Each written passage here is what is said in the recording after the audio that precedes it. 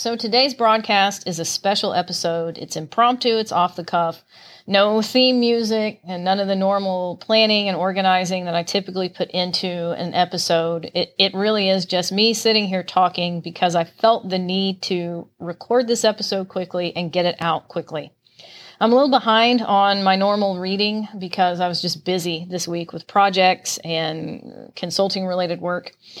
A couple of days ago, there was an op-ed published in the New York Times that's making quite a splash. The title of it is "Don't Go Down the Rabbit Hole." And the little byline blurb beneath it says, "Critical thinking, as we're taught to do it, isn't helping in the fight against misinformation."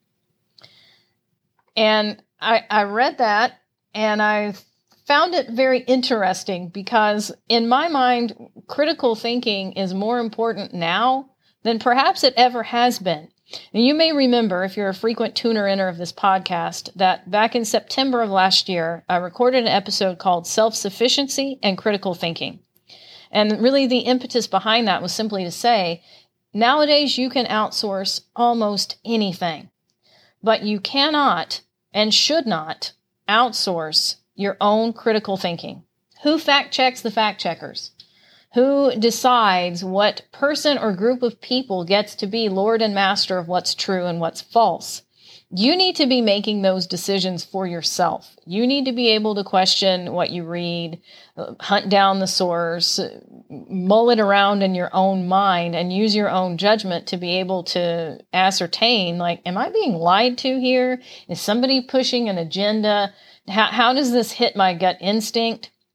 And it scares me to think that we're sliding down this slope of like, well, you can't trust your own brain. You can't trust your own judgment. You need to let other people or some type of artificial intelligence program do that for you. Your brain has been so marinated in misinformation and fake news and BS nonsense that your brain is just not trustworthy anymore. You can't think for yourself. You need somebody else to do that for you. And then they pat you on the head and give you a cookie as you've got drool slowly running down the side of your mouth like somebody in an asylum.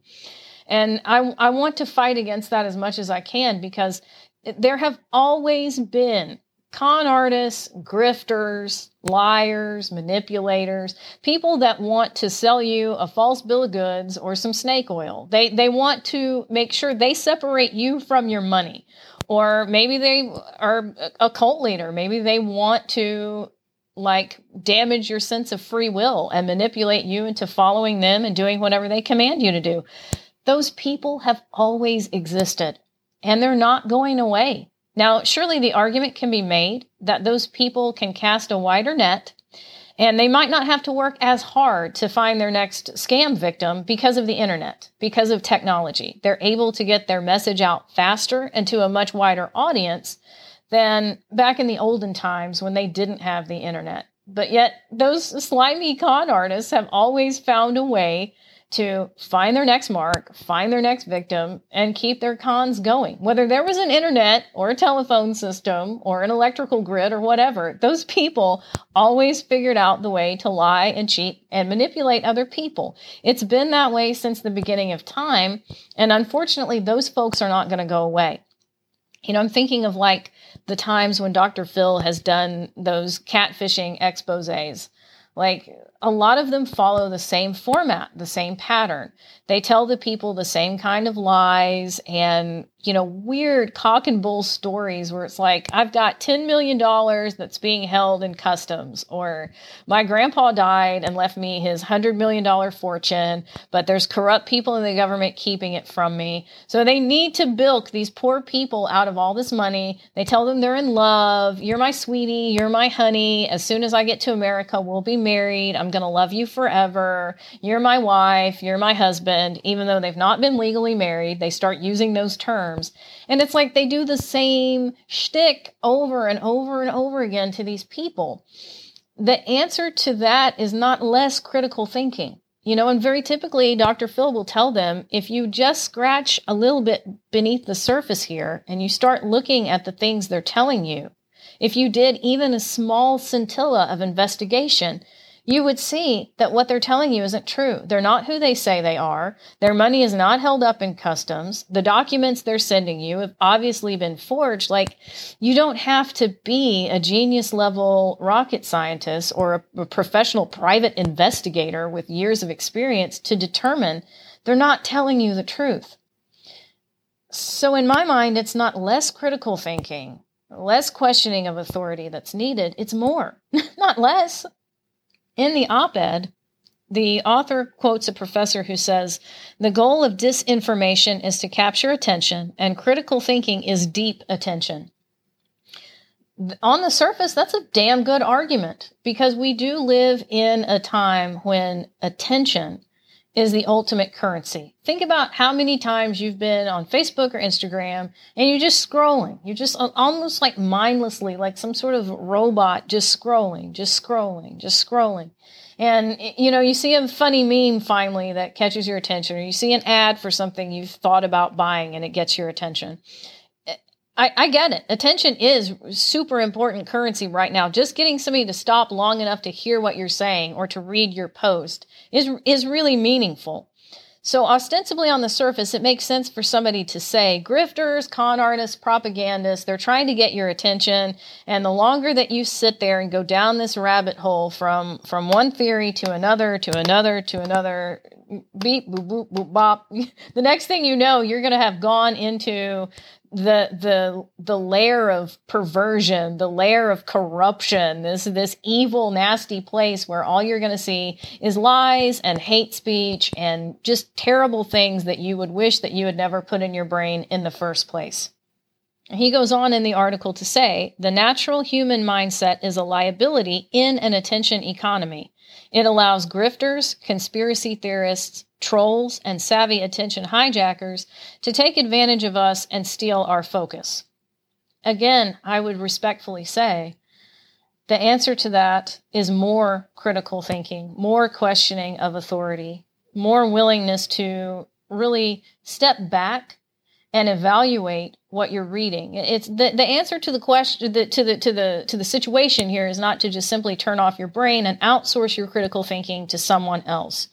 Nor is it censorship, because the thing is, people that want to do hate speech, people that want to put out lies and false information, they're always going to freaking find a way to do it.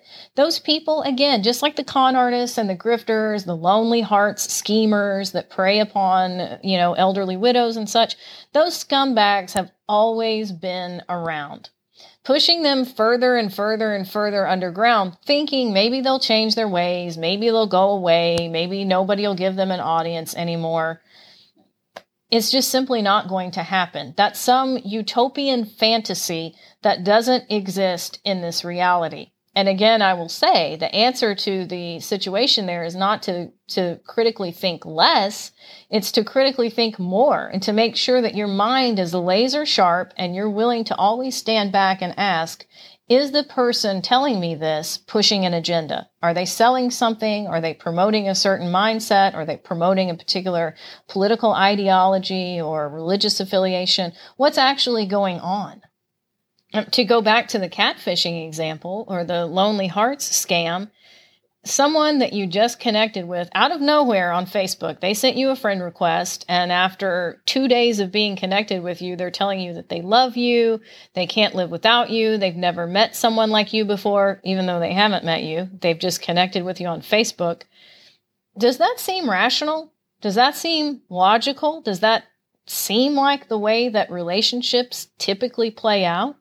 Is it normal for two human beings who've never even seen each other face to face to be madly, passionately, violently in love with each other after 2 days of being friends on Facebook?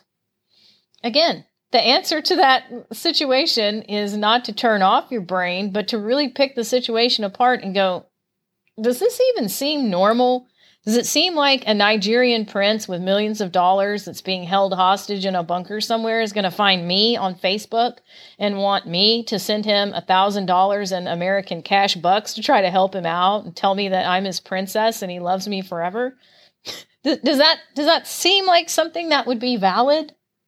So what's to be done about internet grifters, liars, conspiracy theorists, people that are vying for that attention that they're talking about in the article? What do you do to keep some propaganda lie from getting into your mind and festering there and taking root? Probably not going to be very surprised by what I'm about to tell you. The answer to that is more critical thinking, not less. It's not turning off your brain. Maybe turn off the internet sometime.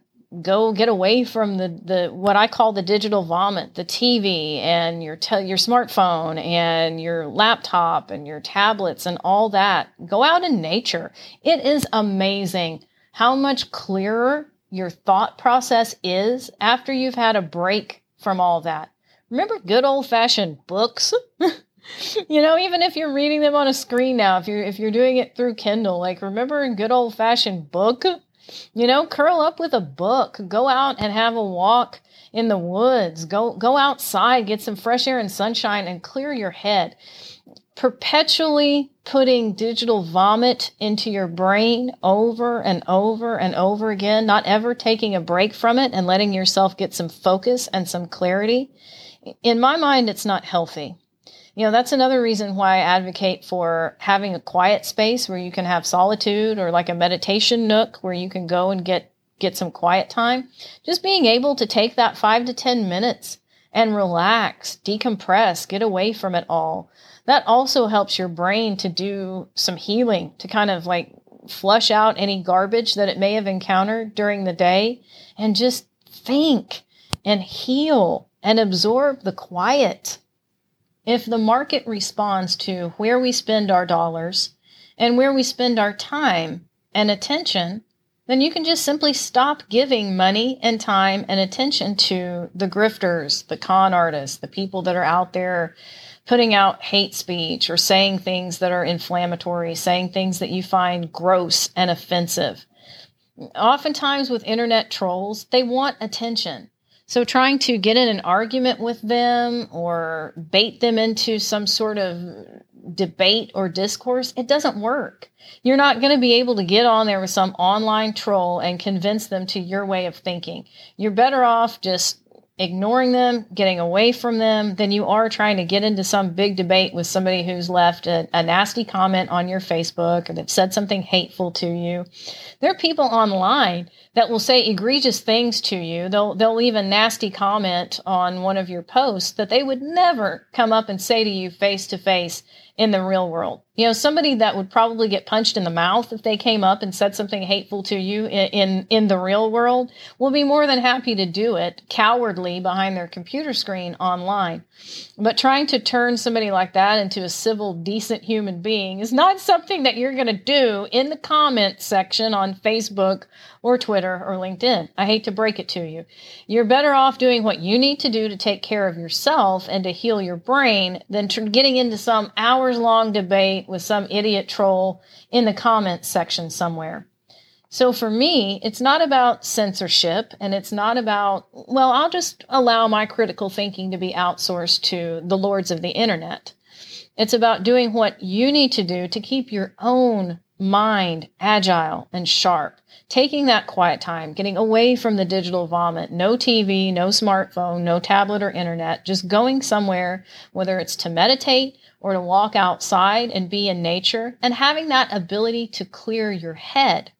So often when we have that opportunity to get out into the real world, not the digital online world that gives us our dopamine and our serotonin, but the real world where we can interact with other people, with animals, with nature, with plants, we start to realize just how phony and silly so much of that digital world is. Thanks for tuning in to this special broadcast. I hope you enjoyed it.